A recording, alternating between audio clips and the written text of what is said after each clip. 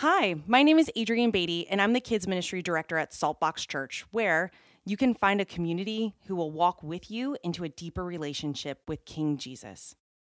All right. I am in Acts 17. If you were here last week, who was here last week? Come on. Okay, about maybe a third of us, half of us. Okay. So if you know anything about the Word of God is living and active, double-edged sword. I'm quoting a scripture verse.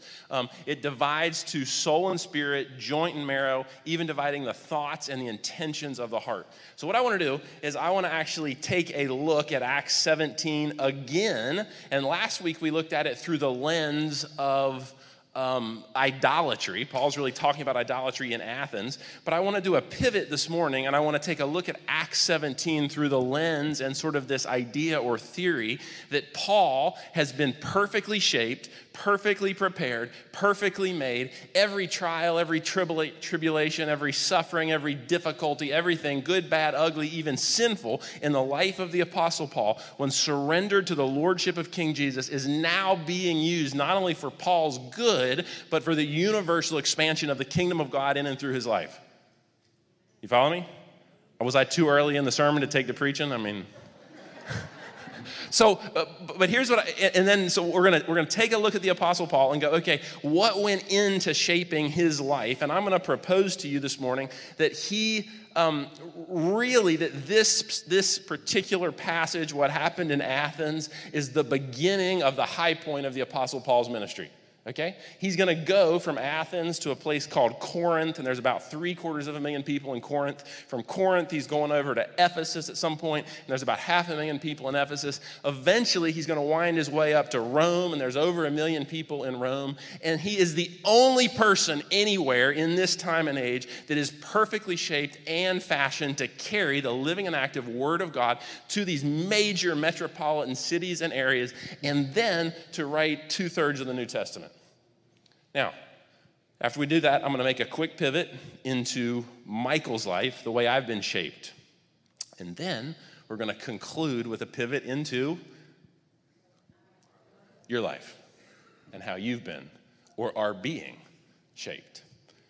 Amen? If you're not a church person and we say things like, amen, that's just churchy for go get it, come on, yes, we believe it. It's like yelling at a Super Bowl game, right? That's what we're saying. Amen, God is good, we believe Jesus is alive and risen, preach it. So, okay, Acts 17. I am also going to take Acts 17. I'm not going to turn here this morning. We don't have the time. But if you want to make a note, we're going to take Acts 17 through the lens of Jeremiah 18, Isaiah 64, and Romans 9, 19 to 21. Some of you are like, say that again. Okay, I will. We're going to take Acts 17, the shaping of the Apostle Paul, through Jeremiah 18, Isaiah 64, and Romans 9, verse 19 to 21. Does anyone know what those have in common? All three passages, all three of those texts talk about God being the great potter and we being a lump of clay. Okay? If you're here this morning, you go, man, I feel like a big lump of clay. I've got good news for you. So do I. Welcome. You're in a safe place. You can just be your big old lump of clay self. Okay? But we're going to take a look this morning because God actually, all three of those texts have this idea that God is the great potter and he actually throws the clay onto this wheel, and through the difficulties and challenges and successes and ebbs and flows of life, he shapes us and he forms us masterfully. And at times he even collapses the whole thing and reforms it again. Some of you go, oh, I know what that feels like. To be fully folded in and collapsed and then reformed. But this is the God that formed Paul. This is the God that is forming Michael. And this is the God that is forming you, me. Yes. Amen. Okay. I'm going to start again at Acts 17. And I'm going to start in I have fully lost my place. 16, verse 16. Now, Athens. Has anybody been to Athens? Handful of people. Okay, Athens at this particular point is the intellectual center of the world. undisputed intellectual center of the world. Socrates, Plato, Aristotle come from here. I mean, it is the very epicenter, and it's past its prime at this point. But for Paul to be released into the fullness of who he is as a preacher of the gospel of King Jesus, making his way to Rome, writer of much of the New Testament, here is where I think the best of Paul begins to come out. Now, let's just start reading and then I'll pause. Acts 17, starting in verse 16. While Paul was waiting for them in Athens, now that's Timothy, Dr. Luke, and Silas. That's the guys he rolled with. He was by himself because they tried to kill him, and they had to smuggle him out of Berea under cover of night.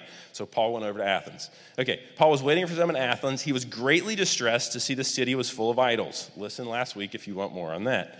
Verse 17, so he reasoned in the synagogue with both Jews and God-fearing Greeks, as well as in the marketplace day by day with those who happened to be there. So where is he preaching? All over, at the grocery store, at the mall, in the downtown square, in the synagogue. Like he is all over. He is making a mess. He's rattling the cage. Okay, verse 18. A group of Epicurean and Stoic philosophers began to debate with him. I talked a little about that last week if you want more. Some of them asked, "What is this babbler trying to say?" Others remarked, "He seems to be advocating foreign gods." This is really important. Circle it if you've got a Bible. He seems to be advocating foreign gods. I'm going to tell you in a minute. They said this because Paul was preaching the good news about Jesus and the resurrection. Verse 19. Then they took him and brought him to a meeting of the Areopagus, where they said to him, "May we know what this teaching is that you are presenting?" Okay, now, in the year 399 before Christ, or before the Common Era, there was a guy named Socrates that lived. Anybody ever heard of Socrates? All right, cool. So there's a guy named Socrates, and he was put on trial. Let me just quote here. He was actually put on trial in 399 for advocating foreign gods and leading the young people of the city astray. Now, here's why this is important. I would say to you, and not every scholar would agree. This is Michael's opinion, and there's 3 or 4 scholars I could quote that would certainly agree. But my opinion is that Dr. Luke is masterfully saying the Apostle Paul is about to be put on trial like Socrates was put on trial. Socrates was put on trial for advocating foreign gods, for leading the young people astray. And so Dr. Luke is making this really clean and clear parallel that the Apostle Paul is being put on trial just like Socrates. Now, if you know anything about Socrates, at the end of the trial, he was condemned to death by forced poisoning. They forced him to eat and drink something that was poisoned, and he died. So he was found guilty by the then Areopagus. Okay, so let's go back in and read this because this is super important. He seems, latter half of 18. Some of them asked, "What is this babbler trying to say?" Others remarked, "He seems to be advocating foreign gods." Who advocated foreign gods? Socrates. Okay, they said this because Paul was preaching the good news about Jesus and the resurrection. Then they took him. Have you ever been taken? They escorted him nicely. They invited him to dinner. They asked him to speak. No. What's it say? They took him. So I would propose to you, and again, not every scholar would agree, but I would propose to you that Paul is actually being taken by force to the Areopagus. And the Areopagus was a court. In this time and era, it was a court, and its status and role changed as political agendas transitioned, but they tried serious offenses, this is the Areopagus, including homicide, arson, religious cases, and I would say to you with almost total certainty, Paul was on trial before or when he appeared before this Areopagus. Okay? Now, that makes this, and I tried really hard not to dip into this last week, but that makes this even more amazing when you look at Paul in all of his courage when he stands up and calls the city totally ignorant and wrong and introduces them to who? King Jesus. So as he is standing up preaching, what is the potential penalty for what he's doing? Death.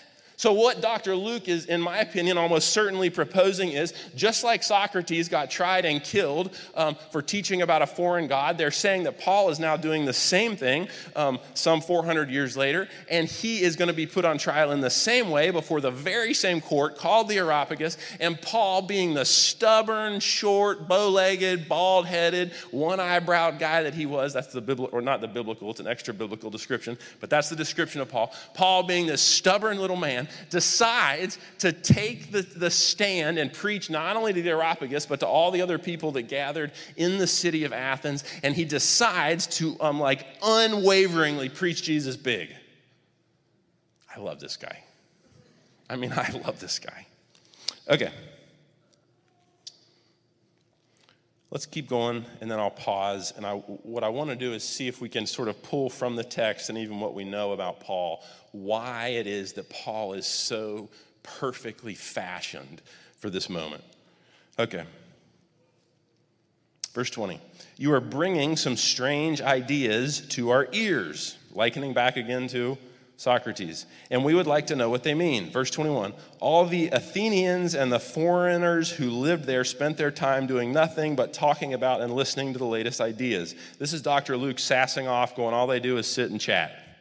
He's totally making a commentary on their whole culture. Verse 22, Paul then stood up in the meeting of the Areopagus. So what do you do in court? At some point, you're put on the stand, you're tried. So Paul stands up and he says, people of Athens, I see that in every way you are very religious. For as I walked around and looked carefully at your objects of worship, I even found an altar with this inscription, to an unknown God. So you are ignorant. I'm telling you, when you're on trial for your life, this is what you want to say, right? You are ignorant. American, modern, forgive me for what I'm about to say, but you are stupid.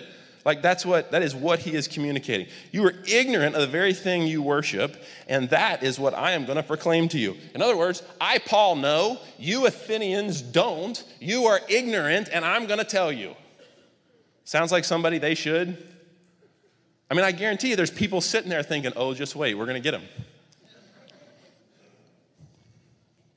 Verse 24, the God who made the world and everything in it is the Lord of heaven and earth, and he does not live in temples built by human hands. He is not served by human hands as if he needed anything. So this is a total paradigm flip, because they have all these idols, and the people are out serving the idols, bringing things to the idols. So Paul's doing this full kingdom upgrade or kingdom flip, where he goes, rather, he himself gives everyone life. So in other words, he's given you, Areopagus, life and breath and everything else. From one man, Adam, he made all the nations that they should inhabit the whole earth, and he marked out their appointed times and histories and boundaries of their lands. God did this so they would seek him and perhaps reach out for him and find him. If you want to make a note in your Bible, if you're making notes, I write all over my Bible, but write Psalms 2, because that's what Paul is referencing here. Almost assuredly, he's referencing Psalms 2. Verse 28, for in him we live and we move and we have our being. Now what's beautiful there is he's actually using their own philosophers, he's using their own people to preach Jesus to them. So in a way, we could actually say that Paul is saying to them, what I'm saying here today about this King Jesus and his resurrection, his death, his resurrection, and his ascension might sound new, but it is in fact timeless truth from the Creator God, the one God. It is timeless truth, and not only that, but the timeless truth has aspects hidden in your own culture and experience.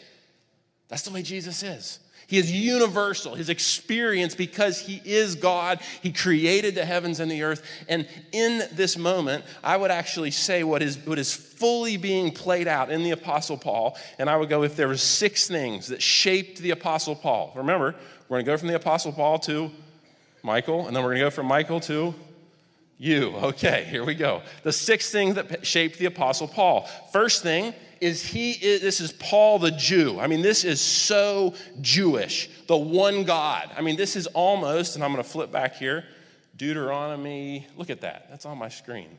That is awesome. I'm smarter than I look. Deuteronomy 6, verse 4 and 5, this is the Jewish Shema prayer. So Jews, even to this day, many of them will recite this in the morning when they wake up and at night when they're going to bed. And here's what it says. Hear, O Israel, Deuteronomy 6, verse 4 and 5. Hear, O Israel, the Lord our God, the Lord is one.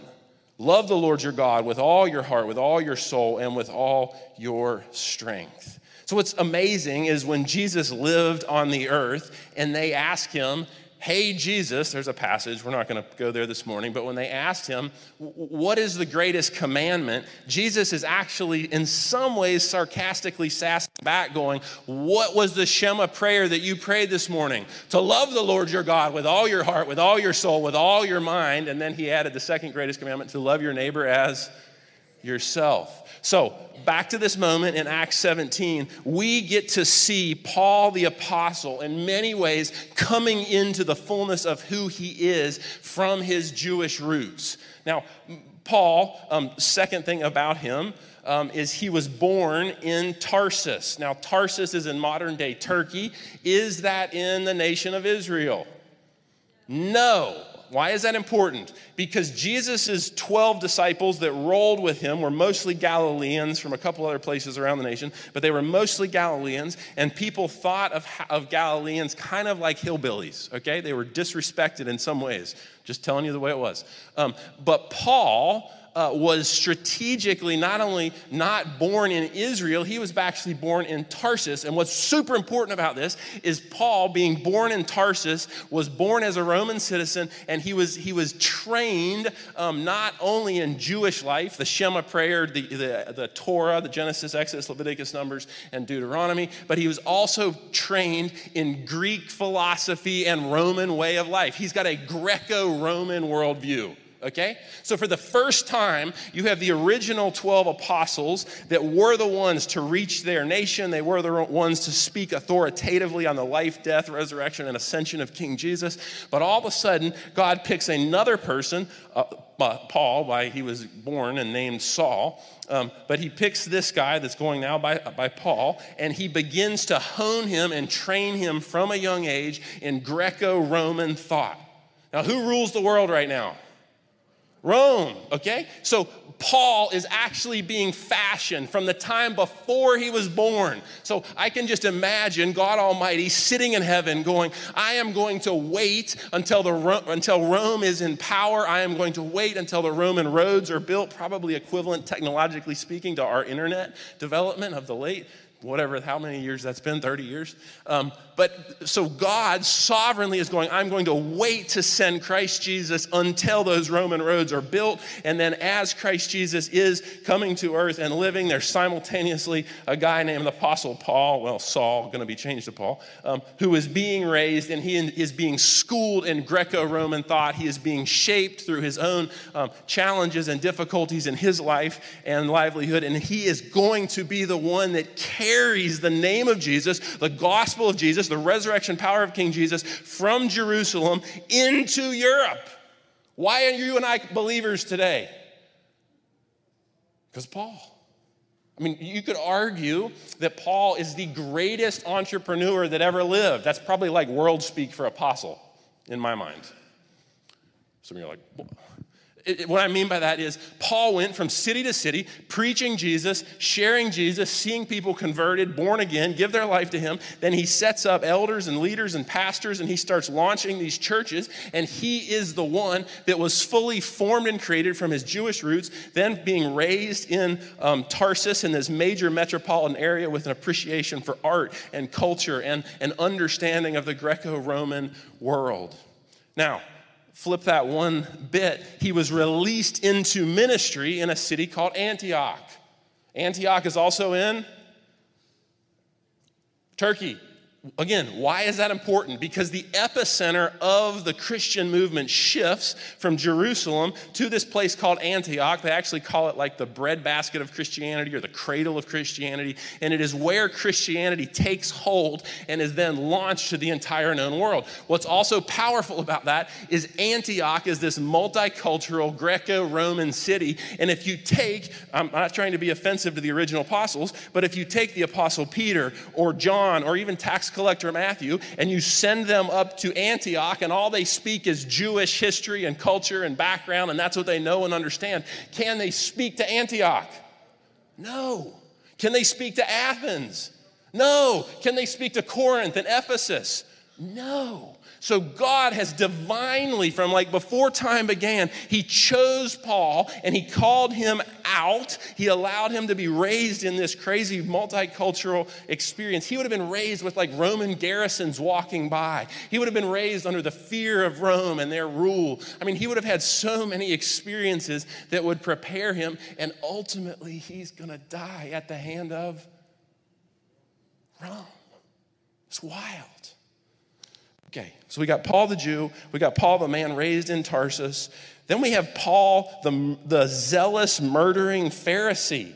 Man, if you go back into early Acts, you have Paul who is really, he's raised a Pharisee, so he's got the Old Testament memorized. He's like Pharisee of Pharisee. He knows it all. He is fully together. He is self-righteous. He is arrogant, and now he is out to actually kill Christians, and he kills Christians. He's going early in, and you can go back to early Acts and read, but he's literally going from house to house, city to city, and where Christians are meeting, he is dragging them out, and in some cases having them imprisoned, in some cases having them stoned. Now, this is super important because Paul has been this arrogant, self-righteous man who has now been totally humbled in Acts 8 and 9, if you want to go back and read that, so that he can now stand in a city like Athens and say, you who are ignorant. And just call it like it is. He's born and bred. He was created for this moment. Paul was by himself. I mean, like, there's moments in my own journey where I'm going along and someone has a differing opinion than me on something. And I'm like, oh, well, maybe I should have their opinion too. You know what I'm saying? Y'all follow me there? Yeah? Okay. Y'all do that? You put a little spin one way or another, depend on who you're with? I don't like that about myself. You probably don't like that about you either. Or maybe you're in denial and don't even know you do it. Welcome to self-awareness. Paul has such internal strength at this point that has been formed and fashioned through his own brokenness, through these 12 or 13 silent years, and I preached all through that. You can go back if you want, where he went back to Tarsus, and he went down to Arabia. But Paul has been formed and fashioned, and he is so steely at this point, and he is so ready. He has been raised as a Pharisee. He knows Greco-Roman culture. He knows ancient Jewish culture. Then he has been these 10 or 12, 13 silent years working out the entire Old Testament and this transformation from the Old Testament to the New Testament. And now he is at this point where he is put on trial before the Areopagus, basically for his life. And he is able to stand there in all steeliness and strength and go, oh, no. Here I stand and I will do no other. That's actually quoting Martin Luther when he was on trial, the guy that lived in the 1500s, the Reformation leader. But Paul stood there before the Areopagus, and he declares, this is the God that made the world, that made you, that made everything in it, the one God. Hear, O Israel, the Lord our God, the Lord is one. Thou shalt love the Lord your God with all your heart, with all your soul, with all your mind. Then we have Paul, the Roman citizen. Educated, intelligent, focused. He's got a diverse experience. I mean, he is in many ways, you could probably call him a Renaissance type human in this day and age. He has this breadth and depth of experience. Then I'd also say that Paul is a Greek thinker and traveler. So Athens is in Greece, and he is a Greek thinker and traveler. He understands what's going on, so much so that when we get to verse 28, I can't remember, I don't think I'm quite there, but skip down to verse 28. Paul's talking and he says, for in him we live and move and have our being. As some of your own poets have said, we are his offspring. Twice, those are both quotes where he is quoting Greek philosophers. So all of a sudden, you throw Paul into the middle of Athens, and Paul has been perfectly shaped and created sovereignly by God, creator of the universe, from before time, and then at his birth, he is brought along to this place where he is able to now stand before the Areopagus, and he is able to speak to them in their own language. You hear me? It's so powerful that everything Paul was about to do was thought of and prepared for by God, and God used and shaped him. The last thing I'd say about Paul is this is Paul the Messiah convert and Paul the Christ follower. Now, let me begin to shift into your life and mine. If you try to fully comprehend the events of earth and the events of your life without the lens of the kingdom of God, you're going to miss it. Could Paul have understood how he had become this murderous zealot, how he had been raised in Tarsus, how he had been launched into ministry in Antioch, how he had memorized and been a Pharisee of Pharisees, studying at the feet of Gamaliel in Jerusalem? I mean, this guy had been shaped and prepared even through his own suffering. And then this radical conversion in Acts 8 and 9 where Jesus shows up and speaks to him on the Damascus Road, and he surrenders his life to King Jesus, and his life begins to change. And then he has these 13 silent years where God shapes him in the wilderness, and then God suddenly releases him in the ministry. This is amazing.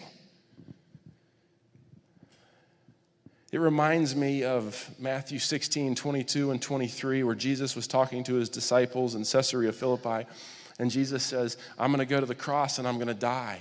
And the apostle Peter's there, and Peter rears up and bows up at Jesus and says, no way, you are not going to do that. And Jesus looks at him, you know what he says? Get behind me, Satan.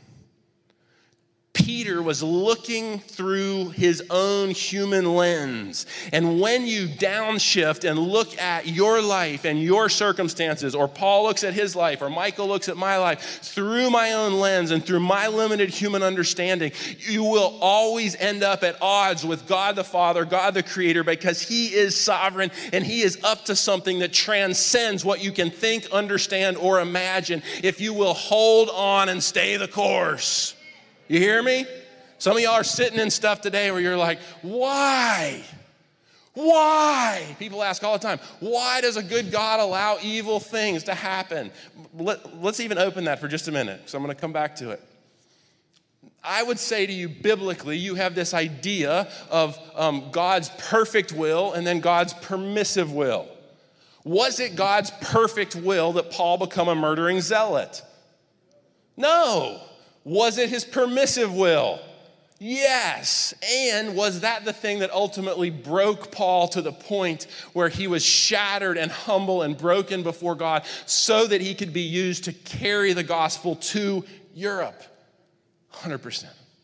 Take that one to the bank. Okay, let me keep reading, and then we're going to tie it into me and then to you. Verse 29. Therefore, since we are God's offspring, we should not think that a divine being is like gold or silver or stone, an image made by human design or skill. I mean, this is Paul, the Old Testament Jewish man, all the way. Verse 30, in the past, God overlooked such ignorance, but now he commands people, all people everywhere to repent. Can you imagine? Paul's on trial for his life, and he's telling them to what? I mean, this is crazy. The guy's got chops. On trial for his life. And he's like, y'all bunch of ignorant people. In the South, he go, oh, y'all bunch of ignorant people. You need to repent. I mean, he just cuts it straight. I'm like, what? For he has set a day when he will judge the world with justice by the man he has appointed. Who's the man? King Jesus. He has given proof of this to everyone by raising him from the dead. When they heard about the resurrection of the dead, some of them sneered, but others said, we want to hear you again on this subject. At this, Paul left the council. Now, I would propose to you that means he got set free. You can leave. They did not vote. They did not decide to kill him. So he gets set free. And then 34, some of the people became followers of Paul and believed, among them Dionysius, a member of the Areopagus, also a woman named Damaris, and a number of others. And if you go into 18, it says, after this, Paul left Athens and went to Corinth. Isn't it interesting you never hear of the epistle to the Athens church?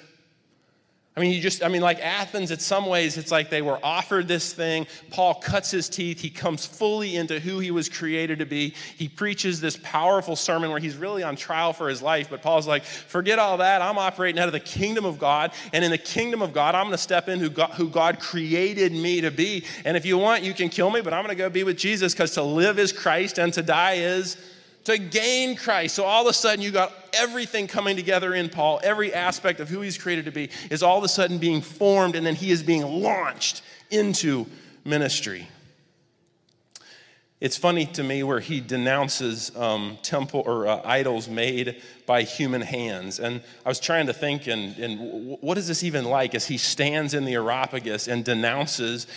They would have been in sight of the Parthenon. Like, you can even go to Athens today and see that. But they would have been in sight of all of these temples, the temple of Nike. There were so many temples. And Paul is denouncing that. The only thing I could even liken that to, and I read a commentator who said this, but the only thing I could find is we could go and stand in the middle of Wall Street and denounce the American banking system. Like, that's what he's doing. That's the level at which he is. It's like going to stand on the Supreme Court steps and denouncing the American judicial system. He is all by himself taking a stand and advocating for the one true God. Hear, O Israel, the Lord our God, the Lord is one. Okay, here's the crux. Paul of Tarsus, Paul the Pharisee, Paul the Jew, Paul the murdering zealot, Paul the Roman citizen, Paul the Greek thinker, Paul the Messiah follower was perfectly made and perfectly fashioned for Athens. He was perfectly made and fashioned for Corinth. He was perfectly made and fashioned for Ephesus. He was perfectly made and fashioned for Rome. And he was perfectly made and fashioned to write 2/3 of our New Testament Bible. Bam.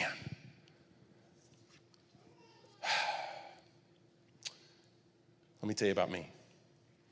In late 1999, December of 1999, I went to a conference. I'd graduated Hoggard High School. I was a student at UNCW. And I went to a conference, and I was a student leader and speaker for a group, but I went to a conference, and I met someone that would connect me and tie me in to a cult for 7 years in which I would absolutely destroy my life. God supernaturally and sovereignly delivered me in 2008 by his great grace, by nothing I did. I'd even say, technically speaking, I was in this for about 7 years. I was fully estranged from my parents for 5, but I was in it for a full 7 years. Now,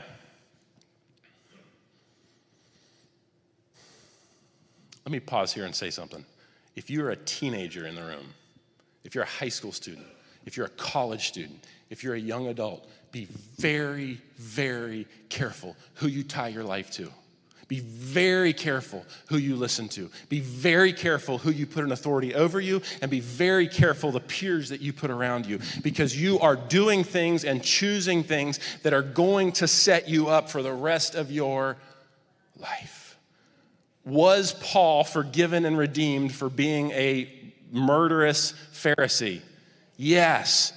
Does he carry with him that he killed Stephen? Yes. Is he forgiven? Fully. Is he now hanging out with Stephen in eternity? Yes. I can't wait to see both of them. I want to have a cup of coffee and sit there and ask them about it. Like, how did this work? I can't wait. What was it like when Paul bounced into heaven and Stephen was there? I guarantee Stephen gave him a big hug, but I want to know, what was it like? In Michael's situation, was it God's perfect will for Michael to get in a cult? No. And you could ask Abby. We have a sick child today. She's not here. But if you asked Abby, she would tell you the price that she has paid for my 7 years has been extraordinary.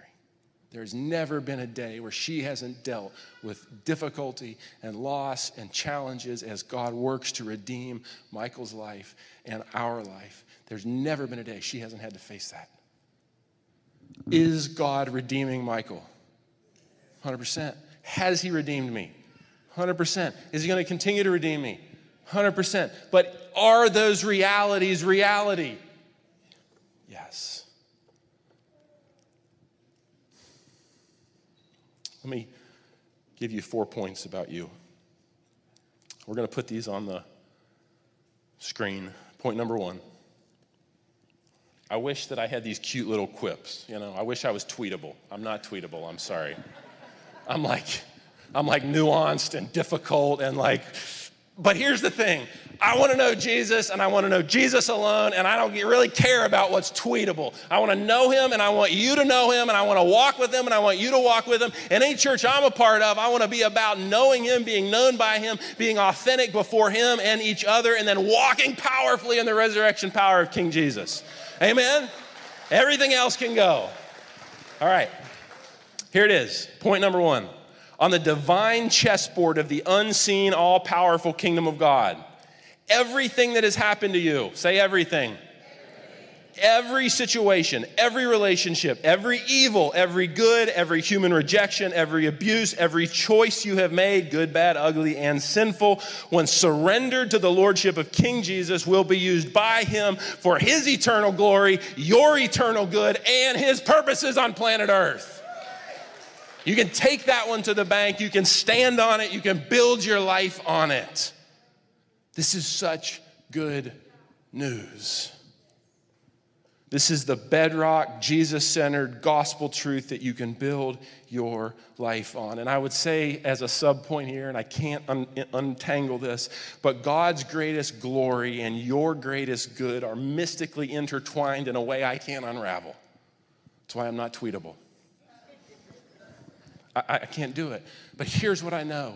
Just like the Apostle Paul, when you begin to bow your knee before him, surrendering all to him, giving him control of every area of your life, following him, taking on the character and likeness of Christ, learning to abide in him, learning to hear and listen and respond to his still small voice, he will use his greatest glory and your greatest good for his greatest purpose on the earth every time.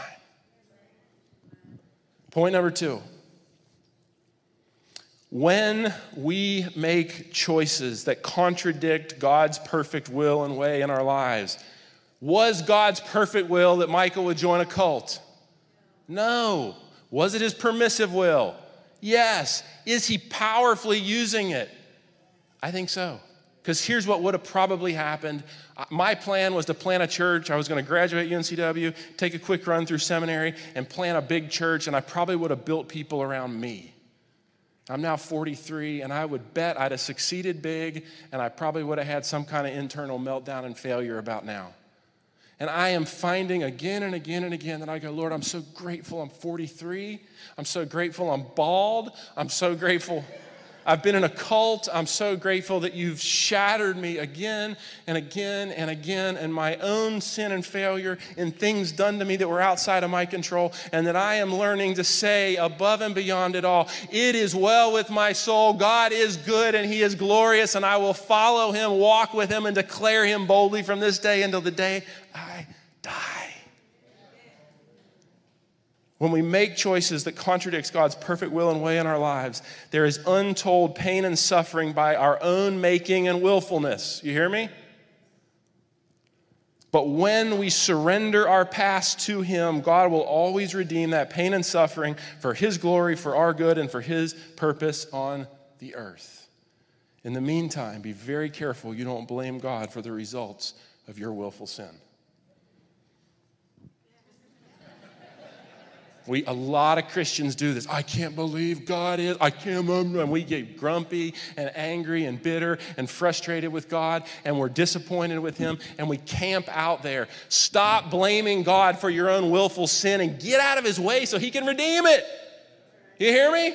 You start calling it what it is. You acknowledge it humbly before him. You begin to learn to go, Father, I was wrong. Would you forgive me? And you call upon the resurrection power of King Jesus to work in and through you, in and through your relationship with your spouse or your roommate or people at work or your kids or whatever. And all of a sudden, the redemptive work of Jesus is here, and it's real, and it's in the now. And you can stop living grumping and blaming God for everything. Again, I'm cutting a line between God's perfect will and his permissive will. Let me also say in my situation, my entire family, some of them are sitting in here. My sister's right here.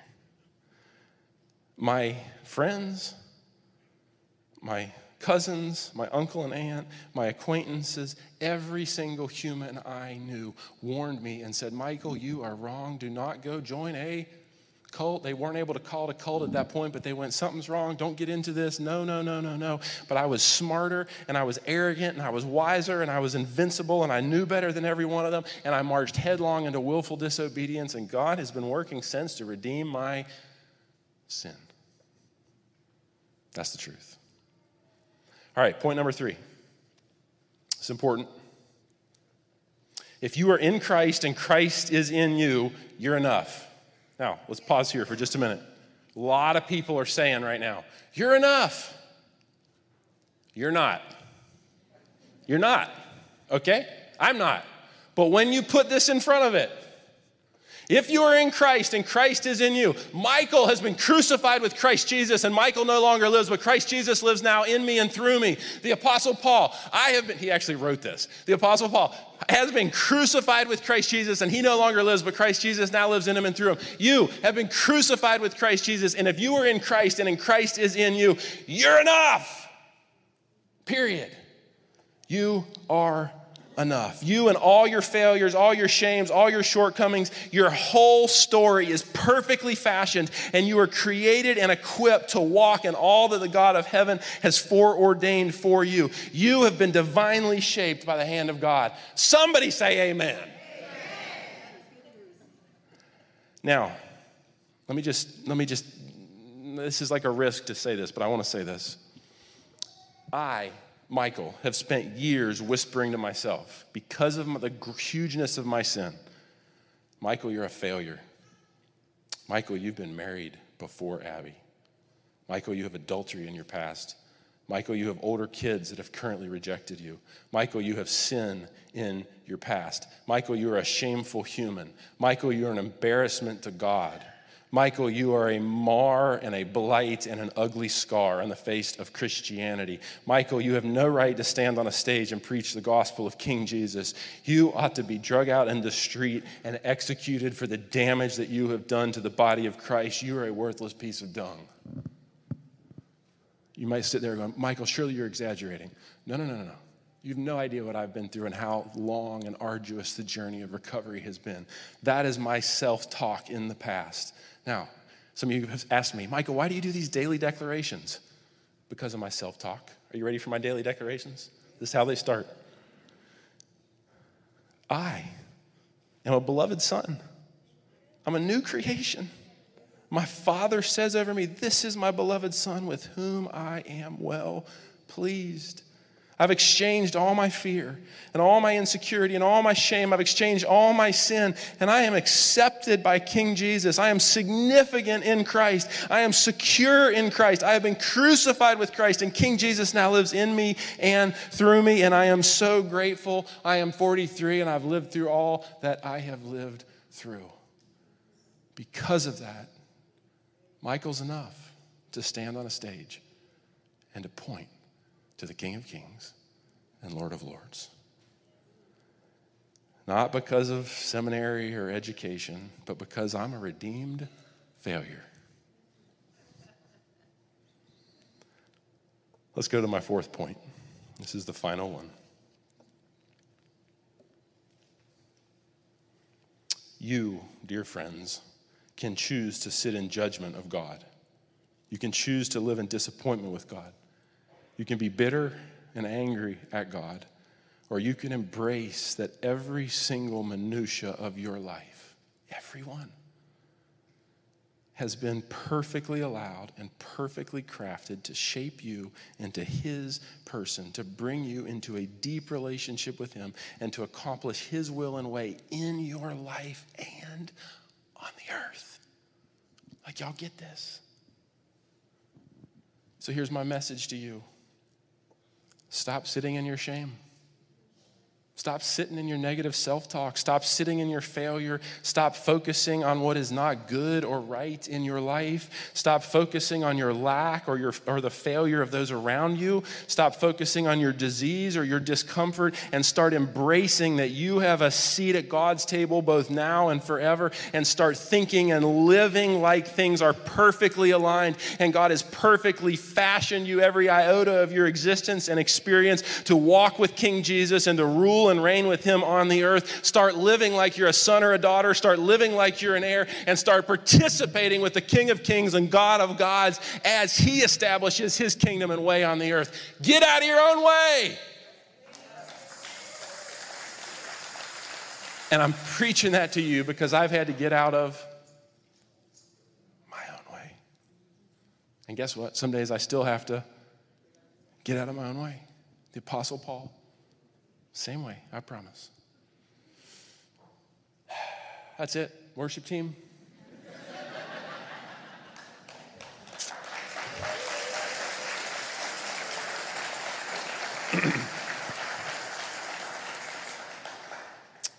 Let's stand together. Prayer team, if you'll come up front and just make yourself available. This is a safe place not to be okay. This is a safe place to be in process. This is a safe place to be an atheist or a doubter or unsure. This is a safe place to be in your Jesus journey. And this is a safe place to be vulnerable with your sin and authentic with where you are. Because this is the God that isn't concerned about what you've done, but what he's done. Amen? All right, let's worship here and allow the Holy Spirit to sift your heart. Allow him to begin to change you. Allow him to form you. And maybe you even want to begin to repent for some things that you've blamed him for or put on him. And you want to begin to lift your eyes into the kingdom of heaven, upgrading and beginning to see your life and your existence, not from your silly viewpoint, but from his. Come on, let's worship Jesus. And then I'll close this in a prayer. If you need special prayer, come on up here. If you want to just worship up here, the front's open too. The splendor of the King, clothed in majesty, let all the earth rejoice. Let all the earth rejoice.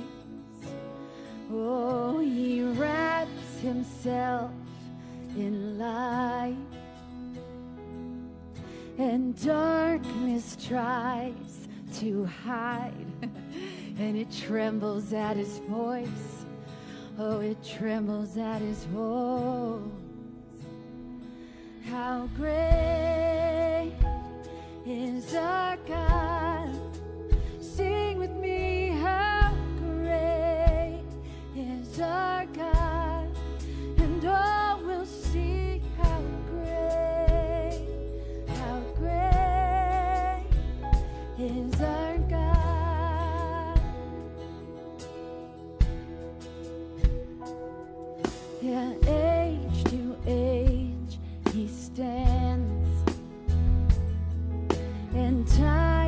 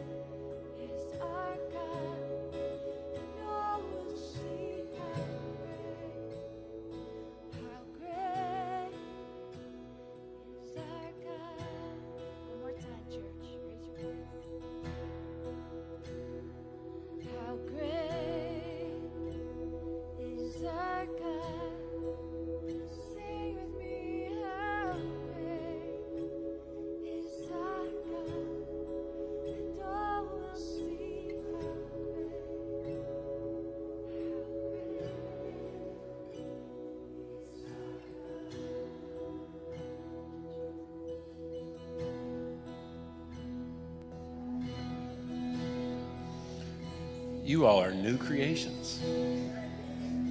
The old is gone. The new is here.